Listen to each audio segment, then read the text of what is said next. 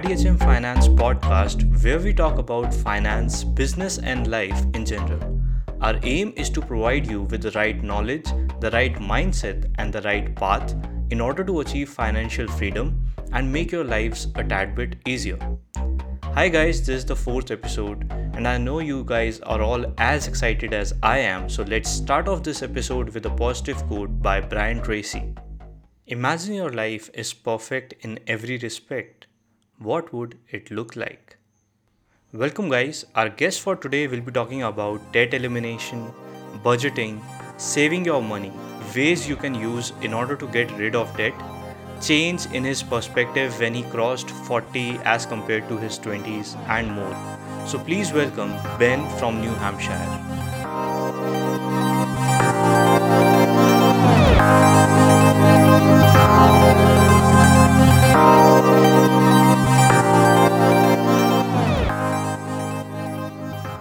Welcome, Ben. How are you doing? Great. I'm happy to be here. I'm excited to jump in and have a nice conversation about eliminating debt.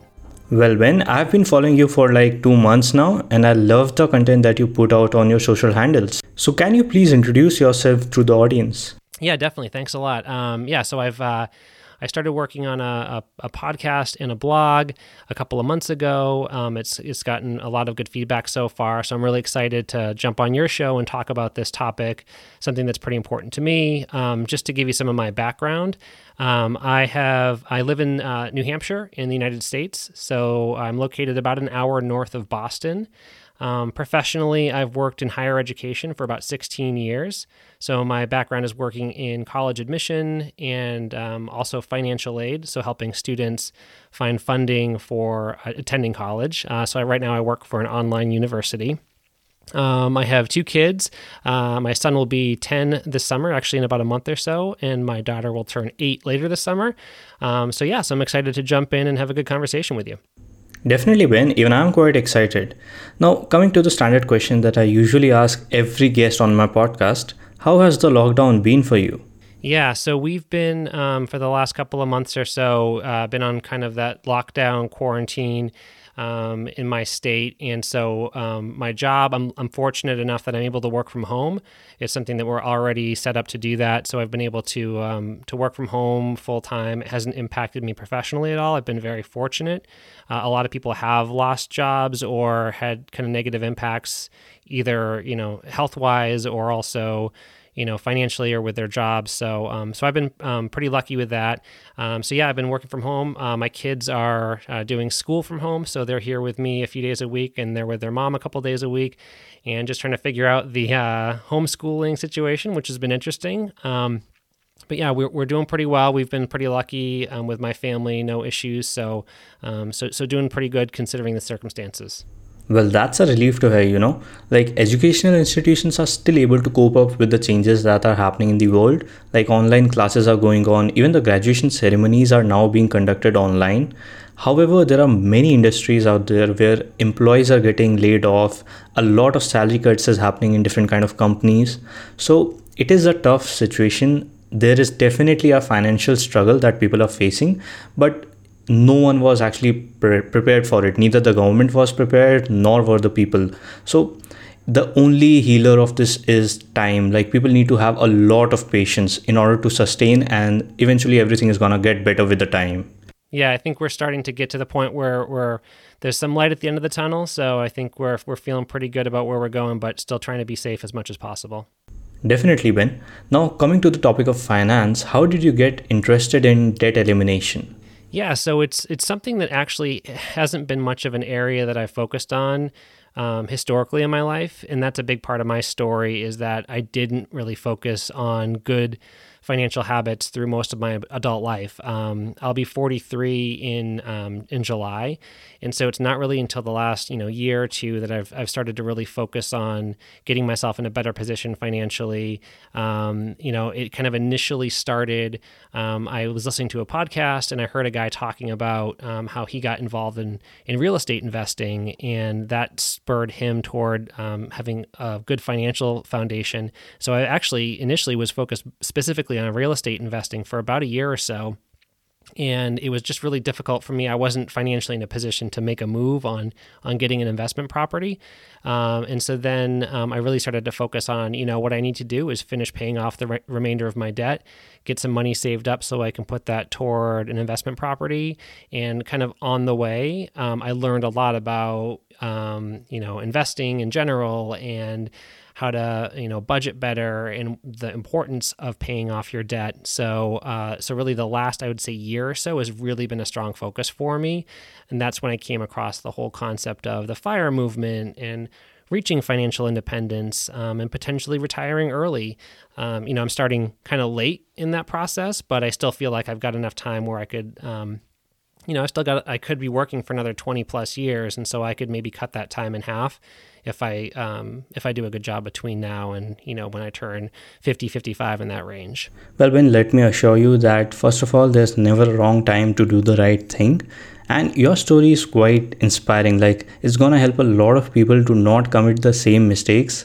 Debt trap is something that a lot of people eventually get fallen into and they don't even recognize it. Like, they keep on taking personal loans, home loans, car loans, and eventually the interest obligation becomes so piled up that they don't realize that it becomes unmanageable, and then they have to follow the course of bankruptcy sometimes, which is something that you would not like to face. So you sharing your story will help many people out there to not commit the same mistake.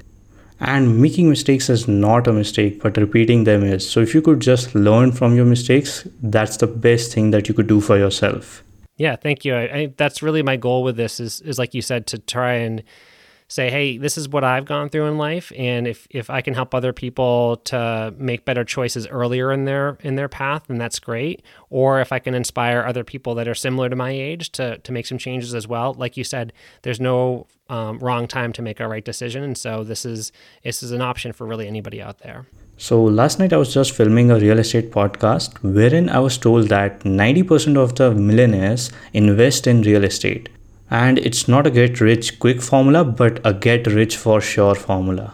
Yep, for sure. It's a great path to take. Real estate's a really profitable way to go about building wealth. Exactly. Now, talking about your interest, how long have you been learning about finance, and have you been applying those principles in your real life situations? Yeah, so again, I think it's really the last year or so I've really focused mostly on it, but some of the real life changes that I've actually tried to apply, I would say just in general, paying more attention to saving for retirement. I'm fortunate enough to work for a company who has been contributing for me since I've worked there. So I get 9% of my salary contributed to a retirement fund every year. Without me having to do anything. And so I've kind of just relied on that to build up my retirement fund. So I do have some money there, but I haven't been contributing out of my own pocket in that time. So that was something that I started doing really just this year. I started taking money out of my paycheck and putting it into a retirement account. And so now that's a habit that I think for a long time I was worried, like, oh, I don't have enough money to afford putting extra money in retirement. I need to pay my bills. But I've done some things to help free up cash in my budget that's now allowed me to take that extra money and put it towards my own retirement. So I would say that's probably, kind of reevaluating my investments for retirement has been probably one of the biggest changes that I've made as I've gained more knowledge in the last year or so. Absolutely, because what people are doing is they spend a lot of their money on different kind of expenses, and then whatever is left, they try to invest that in some kind of investment avenue. But I think the right approach is to first of all set aside a percentage of your income in some kind of an investment avenue, which can be used in your future, and then the remaining amount can be used to fund your lifestyle.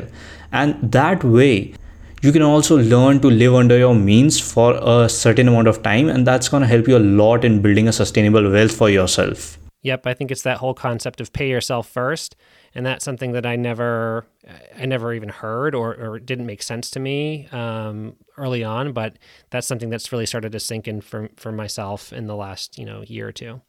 Definitely. Now, 5 after 40 is quite an intriguing name, and I definitely want to know what was the inspiration behind building up of your podcast and the blog as well. Like, where did you get the inspiration from? Yeah, so it's one of these things that I've always in the back of my head, or for a long time at least, thought about getting involved with doing a blog or doing a podcast, something along those lines, but I just never really took the plunge. It was something that it was, it would take time, and it would be, I was a little nervous to jump in and do it. But I think once I started doing it, once I had some, and actually it's one of the silver linings of going through this quarantine and working from home is I'm not commuting. I've got more time in my day to do other stuff. And so I was like, I need to spend my time doing something productive. And so I think I had read a blog post. It might have been on Mr. Money Mustache, where it was talking about how to start your own blog. And so I was like, I should just start doing this. And so I just jumped on, and I went on WordPress, and I set it all up. And as soon as I started doing it and writing, it kind of opened all up for me. It's something that I have some roots in going back to college. I'm a communication major, or I was a communication major in college. And so I was really involved in writing for the school paper. I was involved with the college radio station. So it was kind of natural for me to move back into that part of, that industry, I guess. So it was something that I had some background in, I had some free time, and I had a story to tell. I think I've gone through a lot over the last couple of years, going through a divorce and kind of reevaluating a lot of my finances and really climbing out of debt. There were a lot of things that I just needed to get out of my head. I feel like I spent a lot of time just thinking and thinking and thinking about things. And that's fine to plan and to think and process, but at some point I needed to get that somewhere else. And so I kind of struggled with, I thought about journaling maybe, and I just couldn't kind of, stick with that. I'm somebody who's a little bit more externally motivated. So I figured if I start putting it out there in public, and there's people that might respond to it, then that's going to motivate me to really stick with it. So that's kind of how this started. And then after 40, it's just, I'm starting this journey to financial independence after the age of 40. And like we said earlier, I feel really good about that, but it's a little bit different, I think, because a lot of people that are involved in the FIRE movement tend to be starting in their 20s or even their 30s. So I think there's fewer people that are in this niche that are doing this kind of starting in the 40s or 50s. So I felt like it was a kind of a unique spot for me to be in. Well, I agree to the fact that the FIRE movement, wherein people try to gain financial independence and then retire early, like a lot of people start doing the required things in their 20s and 30s. But I think that you can act as an inspiration for all the people out there who have crossed their 40s, and you can show them that still there is a lot of time and still you have the ability to achieve financial independence. And you can, like, literally, you having a communication major, you can convey this story through your blogs and podcasts, and I think it's going to help a lot of people out there. That's really that's great to hear. I appreciate it. I think I'm trying to be genuine and vulnerable. I think, like we said earlier, it's not about just saying, hey, I've already reached this plateau, I've already reached this goal, so follow my 5 steps that I took to get here. It's more of like, I'm on this path right now. I'm just working my way through it. So there might have been some hesitation, I think, early on for me, saying I don't have an authoritative voice to do this, but it's not. I think it's not about that. I think everyone in this kind of in their lives, when it comes to finances, they're at different points, and there's no right way to do it. It's just about taking action and positive thinking and getting momentum. And really, anybody has the opportunity to speak about that, regardless of where they are in that path. So yeah, I appreciate the support and encouragement from you. Well, definitely, Ben. Now, since we are talking about debt elimination, so have you yourself ever fallen into the debt trap for maybe a house loan or a car loan? And if yes, then were you able to recover through it? Yeah, I think I kind of jumped into that area where I graduated college and I just followed that American dream kind of path where I wanted to get a job and get married and buy a house and have kids and get a car and just do all those things that you're supposed to do. I'm kind of a rule follower. I'm somebody who goes along with what I think I'm supposed to be doing. And I think that doing that, buying a home, I think I jumped into that before I could really afford it.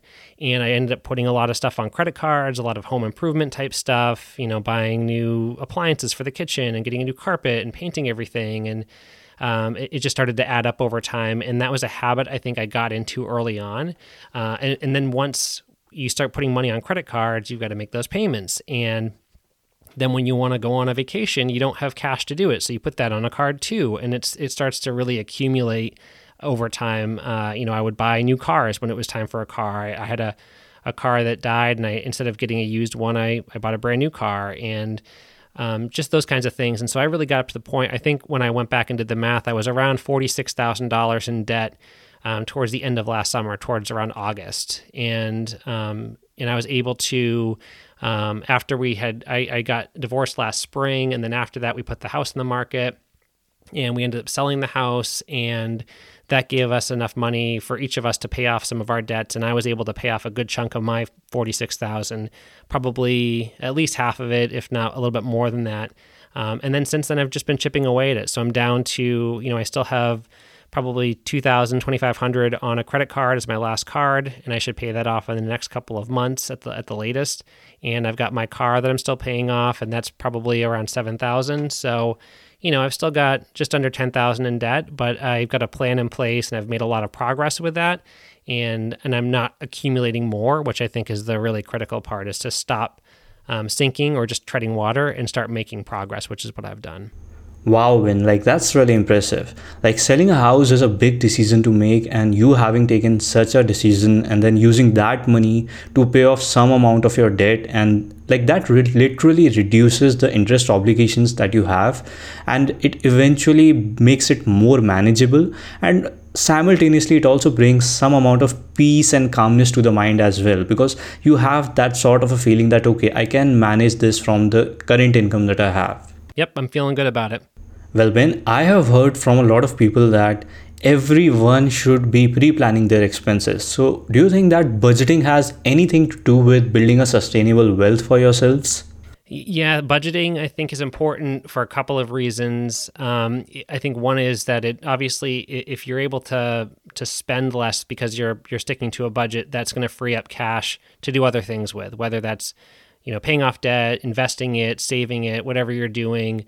Having a budget helps to keep you in that place where you've potentially got some extra money to work with. But I think probably more importantly is it's just a mindset shift. And so living within your means, it's so easy to not do that. It's so easy to use credit to get whatever you want in real time. We're in this kind of place where there's the instant gratification. I can order something from Amazon and it shows up the next day. I think now you can even get same day delivery in some situations, and that's just crazy. That didn't even exist when I was a kid. It was you had to wait, 5 weeks for something to show up if you ordered it. So we're just in this place now where everybody can spend so quickly, get things so quickly, that I think having a budget and putting some guardrails around what you're buying just gets you in a mindset where you're not stepping out of your means. I'm somebody who, I'm not a frugal person. I know if you look within the FIRE community, frugality is a big topic. There's a lot of people that are very frugal, and I'm just naturally not somebody who's frugal. I'm not somebody who likes to really reuse everything a million times and save every last penny. It's something that I don't naturally do. But I have made some progress toward that area because I see a lot of value in some kind of middle ground with that. So one quick example is I've always struggled with my grocery bill. I just go and I buy whatever I need, and sometimes it's $50, sometimes it's $100. I'm not really paying close attention to it. As long as I've got money in my checking account, I can go buy stuff. So that's kind of how I used to approach it. And now I have every paycheck, I have $200 for my paycheck that goes into a separate checking account, and I use that card specifically just for groceries and gas. So I know I've got roughly $400 a month that I can use for groceries and gas. And if I'm down to $25 on that account, then that means when I go to the grocery store, I'm only buying $25 worth of stuff. And so that's really helped me to go from spending $600, $700, $800 a month on groceries to now I've been in, $300 to $400 per month range. And that's just an example of how I've been able to make some changes. Well, I totally agree with you. People are making frivolous purchases and they're not even aware about it. And I think it's not even their fault. These big giant companies, they're spending so much money on marketing that people get so much attached to the product. They think that the product is so cool, I need to have it firsthand. So I think they are not even realizing that they are getting caught up in that cycle. Like, see those people out there who have like gathered outside like phone mobile shops, and they are just waiting for the newest model to get released and they want to buy it firsthand. Like, people are not even thinking that did you even need that. So the point I'm trying to make is that pre-planning your expenses can help you avoid such spending habits, and you can save more money from the same amount of income. Yeah, for sure. I think that's a really good point you made about advertising. And that is a different thing these days than it was, even 15, 20 years ago. It used to be your advertising would come on television or maybe on the radio or in a newspaper. And now you've got it on your phone, and people are glued to their phones all day. And everywhere you're going, every website, if you're on Facebook, if you're on Instagram, if you're anywhere, you're going to see ads. And so you kind of constantly have that consumer push happening at all times. And so it becomes a harder, you really have to focus on your willpower when it comes to that and make sure that you're just getting the stuff that you need. And yeah, it's fine every so often to get something that might be more of a splurge or more of an optional purchase, but that can't be the regular rhythm of your finances. That is so true. Now, since we are talking about budgeting, what does a typical budget consist of, and how can a person go about making a budget for himself or herself? I mean, I think it's gotten so easy now, actually, with just free apps that you can get. I mean, you can use Personal Capital, you can use Mint, you can download it. There's all these things that you can have access to where it shows you your spending for you. You don't have to keep paper receipts and then add them all up and then balance your checkbook every month. It's all done for you. So it's you don't necessarily need a degree or any kind of real background to do that. It's just a matter of looking at your core expenses and then deciding which of these ones do I have the ability to adjust or choose. And the majority of your costs, you do have options with those. I mean, if it's your housing expense is a huge one, you can choose to rent. If you have a big mortgage, you can make changes. That's a hard one, but I mean, you do have the ability to change that there. I think the easier ones are talking about your food budget. That's one that probably most people right now, being in this quarantine, have seen that I'm guessing most people are spending less on food. I definitely am. I'm not going out to eat. So you start to see, hey, I can survive on a pretty modest food budget. So I think just having some access to maybe like an app to keep track of your account makes it so easy now that you don't really need much more besides that. Like you said, a majority of people do not keep a track of their food expenses, and I can assure you that during this lockdown, a lot of people might have understood the importance of money. All those people who might be ordering online or using takeaways as a source of food, so they might have now understood that the junk food that they used to eat was not only robbing them of their health but also their bank accounts. So I think that's a learning that we all should take. Right now we all are cooking our foods at home, like the majority of us are cooking at home, and I think that has taught us that the expenses we were incurring were actually not needed. Yeah, for sure. I think food is just such an obvious one. And, I've gotten to the point now where I enjoy cooking. I've taught myself to cook over the years, and I'll go out to eat sometimes. And it's like, I'm not going to order a steak at a restaurant because I can cook that at my place just as easily and it'll be just as good.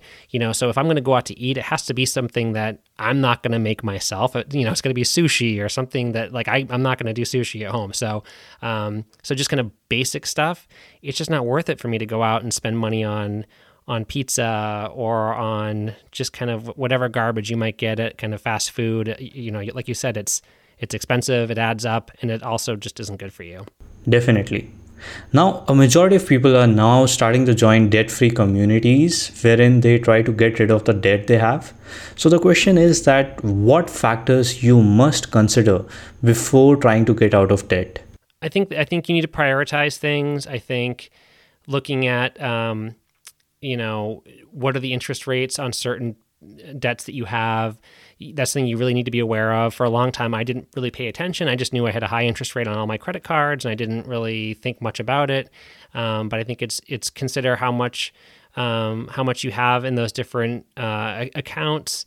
And I think, I'm personally somebody who thinks that debt should be your number one priority. I've gotten to this mentally, I've gotten to this place now where I'm more of pay off your debt before worrying about like getting a big emergency fund or doing some of these other things. I just feel like debt is such a weight and it just holds you back from so many things that really whatever you do, as long as you take some action, I think that's the most important thing. Now, I'd like to further add on to this that most of the people have certain expenses already tied to them and they are even aware of it. So, like if you have children, then you are definitely knowing that you need to pay a certain amount of money for their education in the future.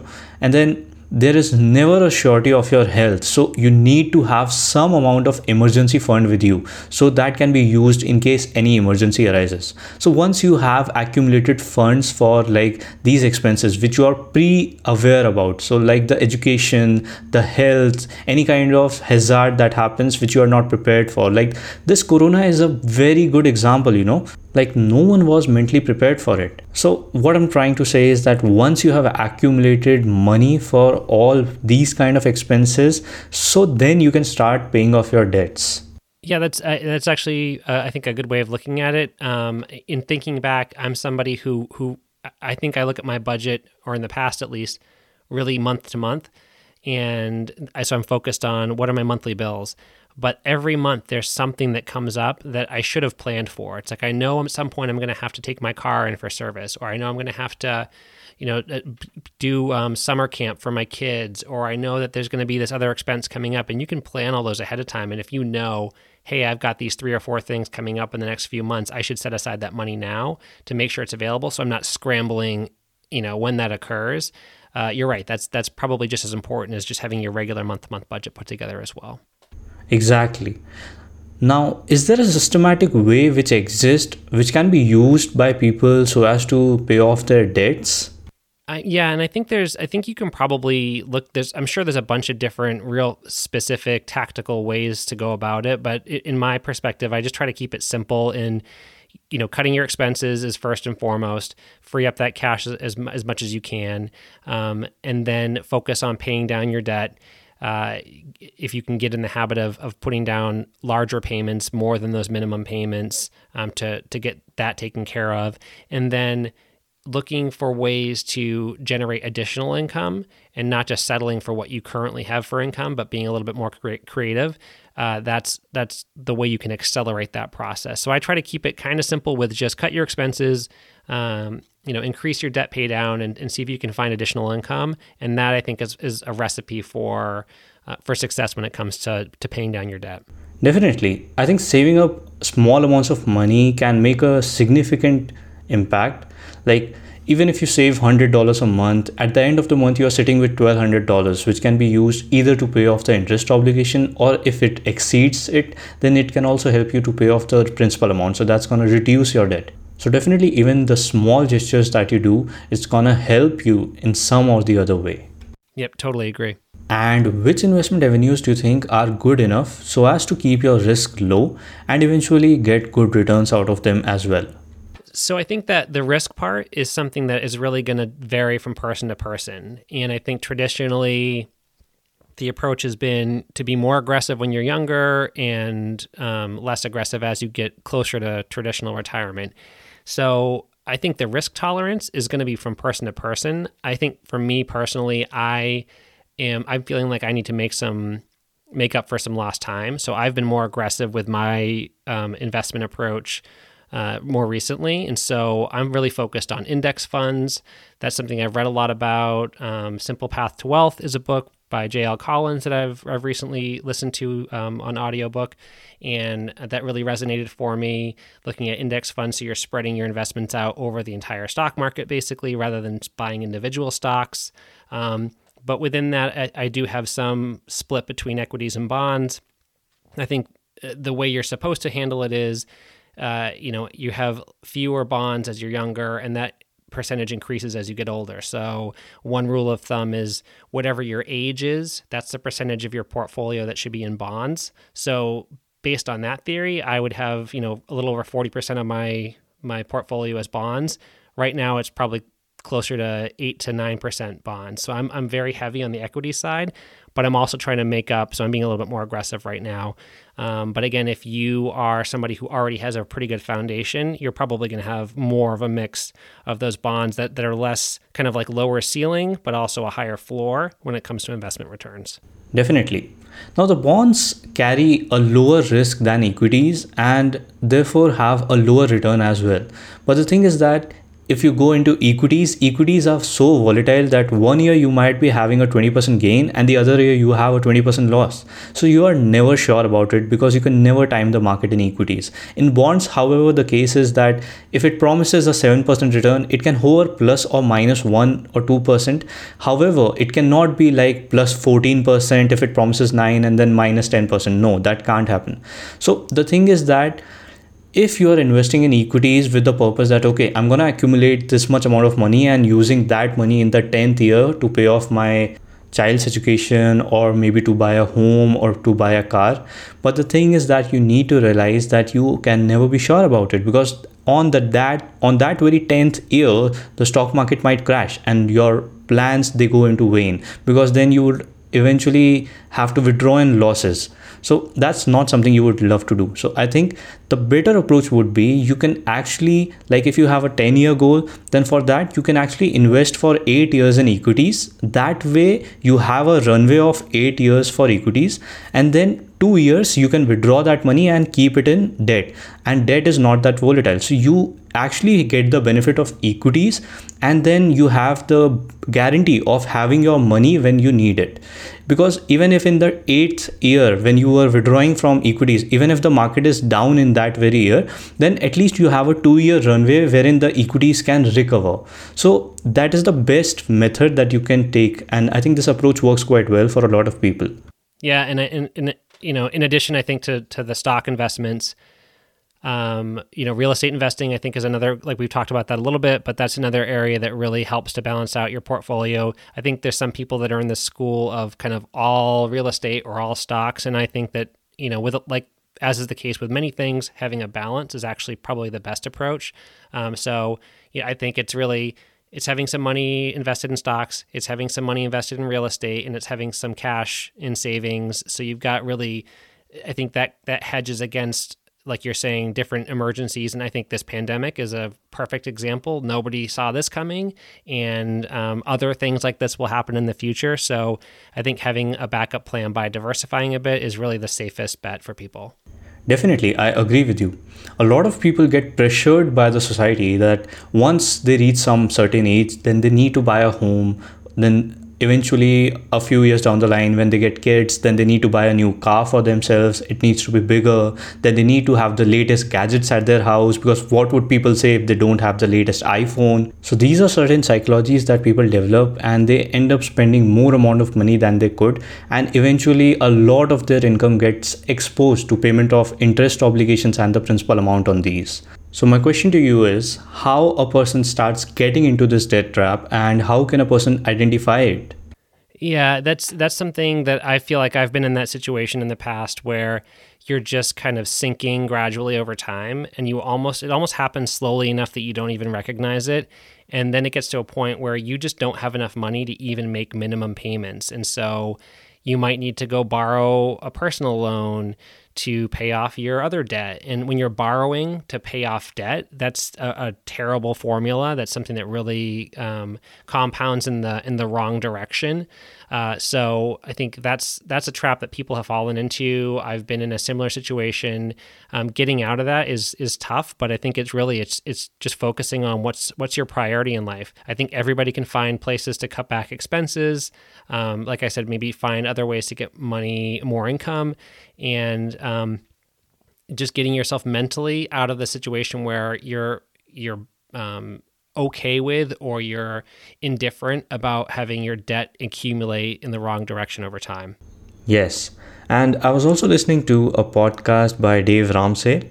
So Dave Ramsey is a very big public figure in the domain of finance. And in one of his videos, I noticed that a man with $230,000 worth of income called him up, and he said that he fell into the debt trap. Like he had taken a loan worth $1 million, and if I have to bifurcate it, around $100,000 was for a car, then $3 lakh were education loans, $3 lakh was the house loan, and the remaining was a personal loan.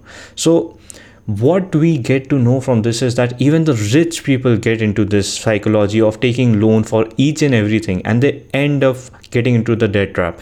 Right now, what Dave Ramsey said to him was very shocking. He told that you need to keep your calm because you might fall into the bankruptcy phase, and that would be very miserable.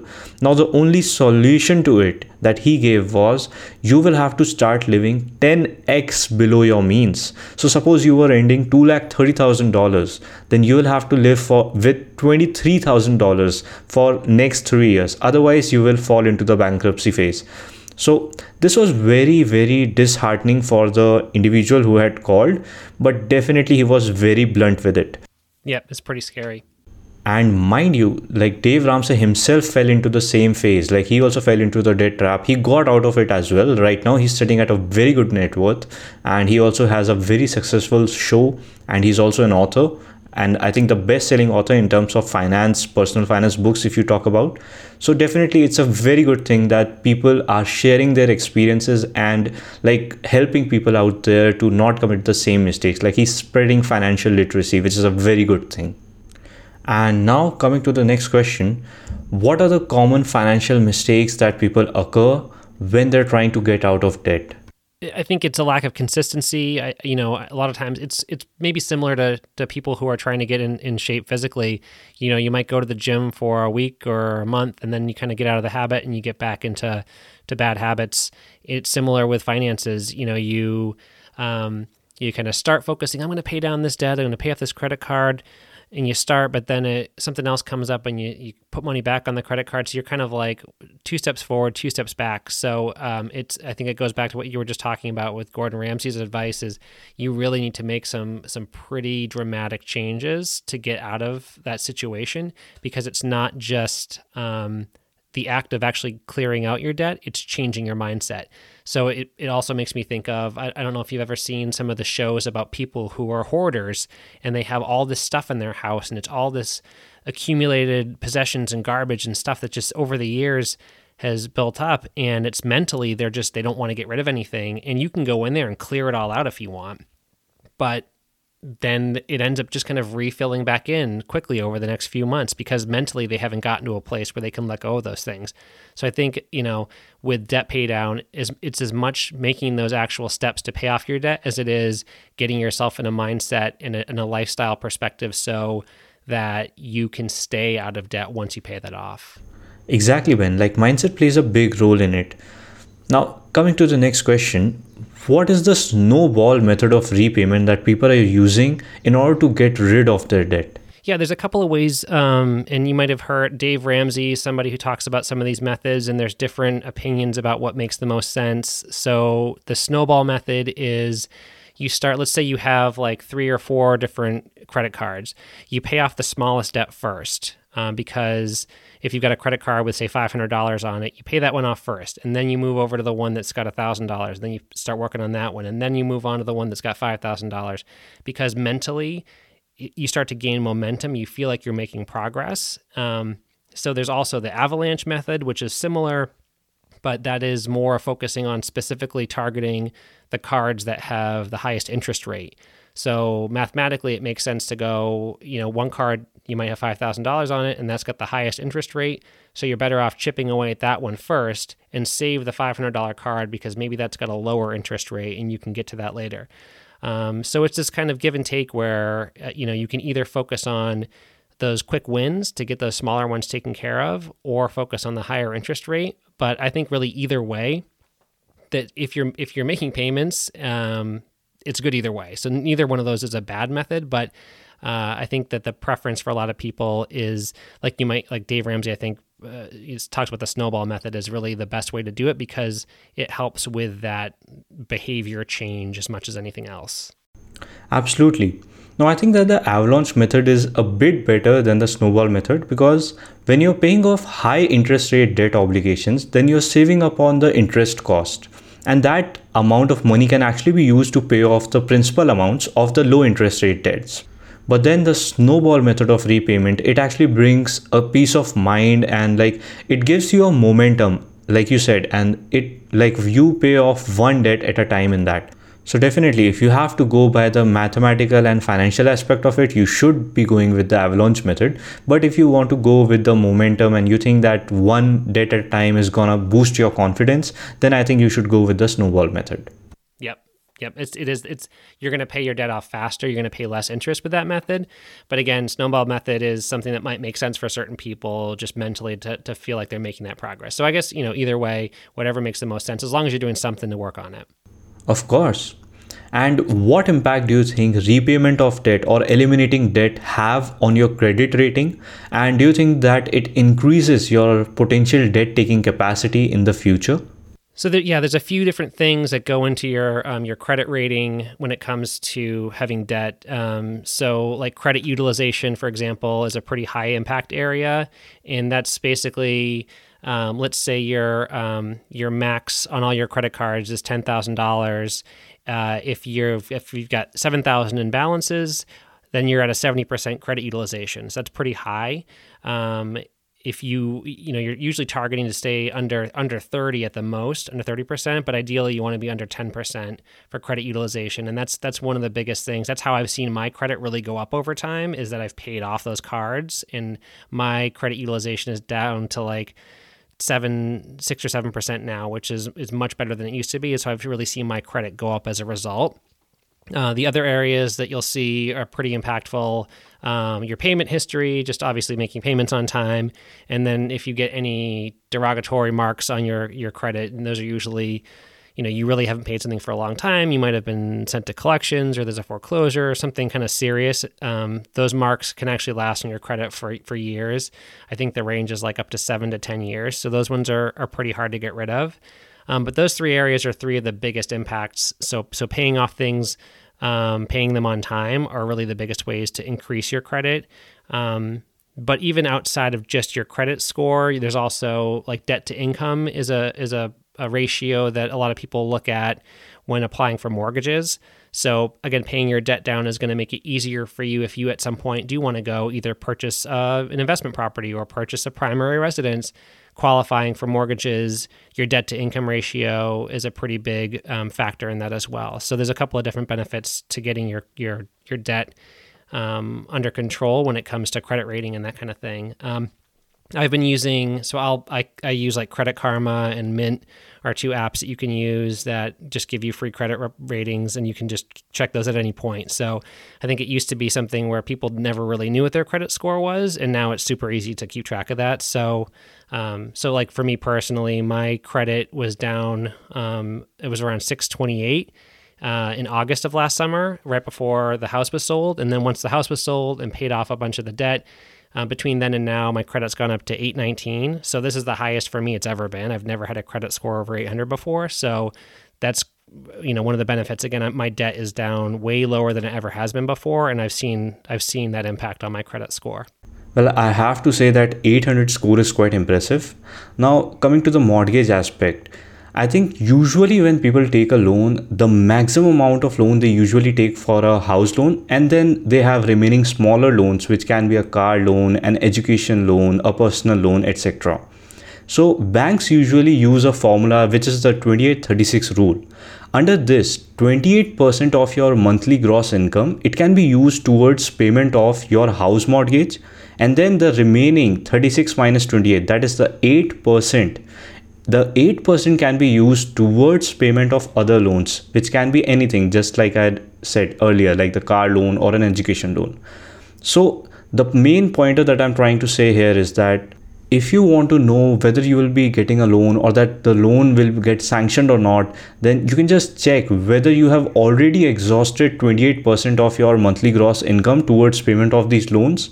If not, then definitely you will be able to get a loan from a bank. And yeah, therefore there is a debt to income ratio which is being followed out there.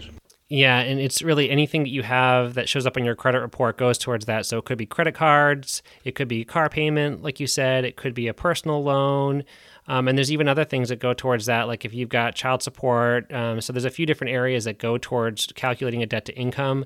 That it looks at like the minimum payments basically on all those different things and adds those up and then divides it by your gross salary. So yeah, those are calculations that it's actually something that anyone could really sit down and figure out on their own. I think that you should have that knowledge before you go into applying for a mortgage. Figure out your debt to income going into that, just so you've got an idea of what you might be eligible for. Exactly.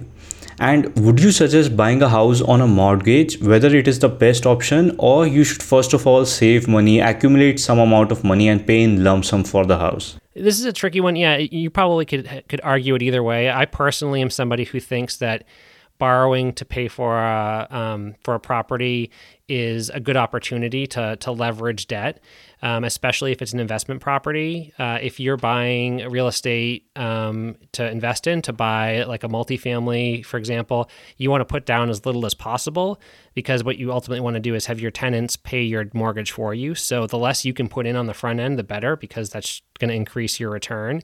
If you're buying a primary residence for yourself, I still feel like the amount of time it would take to save up to buy a primary residence in cash would just take forever. And you know, the real estate market here in the U.S. is crazy. I think where I live, you know, a starter home is going to cost you over $300,000 US, just for like a regular 3-bedroom, 1.5 bath home. So in order to save up $300,000 is just going to take an incredible amount of time for any couple or even an individual. And you're better off, I think, taking that money that you might have been saving and investing it somewhere where you're getting returns over that long period of time it would take. I think you're better suited investing that money and using a mortgage and putting down 20% or 10%. And that way you kind of get the best of both worlds. You get your primary residence. Interest rates are super low right now, but you still get that money to save or invest on the side. So I think that's the best combination that I would recommend for people. Absolutely. And I think the best way that you could analyze whether you should be taking a house mortgage or not is by seeing how much is the interest obligation on that very loan. So suppose you have a property and then you're getting around 4% of rental yield and you are getting around 6% increment in the value of the property, that is the capital appreciation. So in total, when you add up the rental yield and the capital appreciation, you are getting a 10% return. And now you go to a bank for getting a mortgage and you see that there is only a 7% interest rate. So in that case, you will observe that in that case, you gain 3%. So in any way, I think if you are able to make more returns from your property than your cost, which is the interest obligation, then I think you should go with the mortgage. And if not, if the interest rate is higher than the return, that is the rental and the capital appreciation put together, they are actually lower than the interest obligation, then definitely you shouldn't be going. You will actually end up paying much more higher than the cost of the house. And yeah, if I have to talk about the safety, I think house mortgage is much more safer than any other kind of loan, because ultimately you can sell a house and repay your loan. But what if I talk about education loan? You can't sell an education loan. What if I talk about a car loan? A car is going to depreciate, so it's going to lose its value. So you won't be able to fetch the same amount of money which you require to repay your loan. So definitely, if I have to talk about safety aspect as well, I think house mortgage is much safer than other types. Yeah, absolutely. That you could probably do you could definitely do a whole podcast on that.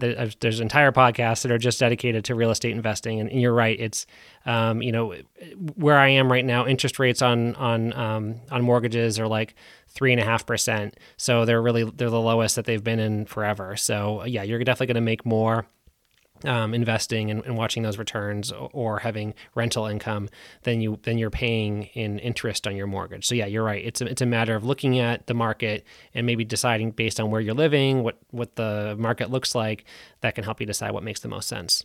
That is so true. Now, is it okay to live without a credit card and under your means as well? I mean, I think that it's all about having self-awareness and good habits. So I don't think that credit cards are inherently a bad thing. I think that they do serve a purpose, especially now. There's a lot of You can look up articles on travel hacking and using rewards for different cards to basically pay for trips and without having to put anything out of your own pocket. So there's a lot of advantages to having credit cards. They also help you to establish good credit. So when you do go to apply for a home mortgage, that kind of thing, you've got a credit history. So I don't think credit cards are bad to have, but I do think it's too easy to get them right now, especially when you're young. It's tough. You can get them pretty young, and if you get in the habit of using them to cover your expenses, that's where it comes back to bite you. So it's really something where I think there's a benefit to having credit cards around, but they wouldn't exist if the credit card companies weren't making money. So I think people haven't, had the best behavior as a society in general with these credit cards, and that's why that they're so easy to get now. Yeah, I totally agree. Like credit cards have become so much more accessible than before. But what I notice is that many people argue that I get a lot of points from these. I get to travel because I get travel vouchers out of this. I get restaurant vouchers. I get to stay in hotels. So the main point I'm trying to say here is that if you are like spending more and more just for the sake of getting these points and travel vouchers, then that's not the right thing. The way you should be using your credit card is that you're spending on only those things which you would have spent on even without a credit card. So that way you're not overspending, and you will also be able to get the benefits that you usually get from credit cards on the amount that you wanted to spend. Because otherwise you will just be making frivolous purchases and losing out your money on things that you might not even need. Yeah, absolutely. It's exactly what you just said. As long as you're not using it for additional things, there's no problem. If you're going to spend the money anyway, there's no real harm in doing it. But yeah, that's not usually what ends up happening for people. They usually go out and buy other things. Exactly. Now, Ben, you have crossed 40 years and you have so much more experience than many of the lads that are listening to this podcast. So, how has perspective towards life changed when you were in your 20s and now? Yeah, it's funny that's a funny question because I actually just put up a blog post, or the first part of it at least, earlier I think this week, where I was talking about giving advice to my 21-year-old self. So I graduated college 21 years ago this week, and so I was reflecting on what would I go back and tell myself, to kind of prepare myself for adulthood. And a lot of the stuff, there's some obvious things. Save more money, start investing, learn about real estate. So there's some of those kind of financial things that I would definitely go back and tell myself. But I also, I just feel like I could afford to have more confidence and set higher goals for myself. I think at around 2021, when I was coming out of college, I think I had very modest expectations for myself financially. I wasn't much of a goal setter. And I think that's something I wish, knowing where I ended up, I wish I could go back and tell myself, hey, if you learn the right things and if you take advantage of the right opportunities, you can be in a really good spot in 15, 20, 30 years.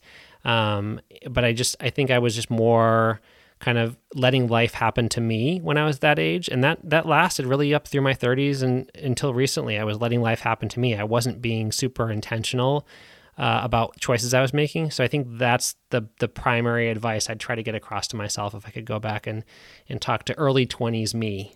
Wow. Like that was really insightful, Ben. Thanks for that. I think financial literacy is of utmost importance and it can really make a drastic change in your life if you seriously take care of it. And having a vision in your 20s gives you enough time to leap forward and work towards it. Now, since we are talking about early age, what importance would you give to saving for your goals as early as your 20s? I think it's just starting small. You don't have to necessarily set aside a ton of money when you're young. I think I was doing a calculation. I pulled up some calculator online, so the numbers might be off a little bit, but I put in, like, if I started putting in $5,000 a year into an investment into the stock market in 1999 when I graduated college, what would that look like now? Just $5,000 a year, and it would be up over $230,000 by now. And so that would be a really nice chunk of change to be sitting on, going into my, mid 40s. And it's not that much to really put as $5,000 a year is not that much. So, I mean, $10,000, you're going to double that. $15,000, even more. So, the math is something that you could probably show somebody in the early 20s. And for some people, that's going to resonate. some people that are more financially geared are going to see those numbers and say, I really want to do this. I can see the long-term benefit of it. Other people might, you're not forward thinking when you're 20. Not everyone is, at least. So I think really it's about establishing good habits, because so much of what you're doing when you first get into your career, when you first leave that age of going to a traditional college and getting into your 20s and starting to be on your own for maybe the first time, a lot of those habits set up the next 15, 20 years. And so I think it's most important to get those good habits, and like some of the stuff you just mentioned before, we were talking about saving and investing and those kinds of things. Just kind of getting that muscle memory started in an early age will do wonders for you moving forward in your life. Definitely, because even the small amounts matter a lot. If you really want to see what's the magnitude of difference that you can make in your retirement, I think just take out any SIP calculator out there and just enter $200 a month for 40 years at a 10% interest rate. So 10% is something which is quite easily achievable. Even if you see the CAGR of any of the top index funds, you would be able to achieve it. So you will see that you are sitting on more than $1 million in your investment account. And all thanks to the compounding effect that works its magic in the years that the money is invested. Yeah, definitely. It starts to spike up as you get much further along in that process. So then that's the downside for me starting late, is I don't have as much runway to get it up there and kind of get to that real hockey stick kind of curve. But it's still worth it for me at this point. Anyone that's starting late. But yeah, I would love to go back and throw some money into some investments in my 20s. I think it would definitely benefit me at this point. Yes. And what additional tips would you like to give to our audience in order to not make the same mistakes that everyone does when they are young? I think it comes down to avoiding lifestyle creep. That's kind of an obvious one, but it's something that is just so hard because you don't even see it happening. You're probably going to make a little bit more money each year. You get, cost of living increases and raises, and then you just spend that on more stuff. And if you can establish a kind of a modest baseline of expenses, and then every time you get an increase in your salary over the years, is you just take that extra money and put it in savings, whether you're investing it, saving it, whatever you're doing. That would be probably the biggest piece of advice I could give to people that are early in their careers. I would say, I like the book Rich Dad, Poor Dad is a book that everyone talks about. It's one of those first books that people jump into. And I think one of the reasons that's such a great book is because it's very simple. It's an easy message to understand. It's a story. It's not super tactical with a lot of instructions on 10 steps to achieve this and that. It's just more of a mindset change. And that's a really good foundation to lay. And then you can build on top of that with all the other books and all the other teachings that are out there about investing and real estate and all the other things. So I would say read that book, Rich Dad, Poor Dad's a great start. And don't feel like you have to follow that same path that everyone else is following. That's a hard thing for a lot of people when you're young, is you feel like, and this is exactly what I felt like. I feel like I had to do a certain thing. I'm going to, like I said, go to college, get a job, get married, have kids. And that's great. There's a lot of benefits to that, but only do that path if that's what you really want, and not because your parents told you were supposed to, or because you just assume that's what you're supposed to do. Really take some time to reflect, get to know yourself, get to know your strengths, get to know your weaknesses. That's a hard thing for people when you're younger, is to recognize what your weaknesses are and be okay with that, because everyone's got weaknesses. But your strengths, your combination of strengths might be unique. So leverage those, as you get into your professions, into your career, leverage those to find your unique path, and don't feel like you have to follow some preset path. I was just thinking about this. There's a quote that I'd heard. I was reading Grant Sabatier's, he wrote Financial Freedom, and he was talking about how money is actually an infinite resource, but your time is not. We're all going to pass on at some point. And so don't waste your time just kind of sitting around waiting for something good to happen. Take advantage of the time you have, and the money's out there to be made. You can figure out ways to do it. There's a million different things you can do. But your amount of time that you have on this earth is finite, and make the most of it while you're here. Absolutely, Ben. That was an excellent response to my question. I'd like to further add on to that Once you can develop a psyche for what is enough for you, that day you have received financial freedom.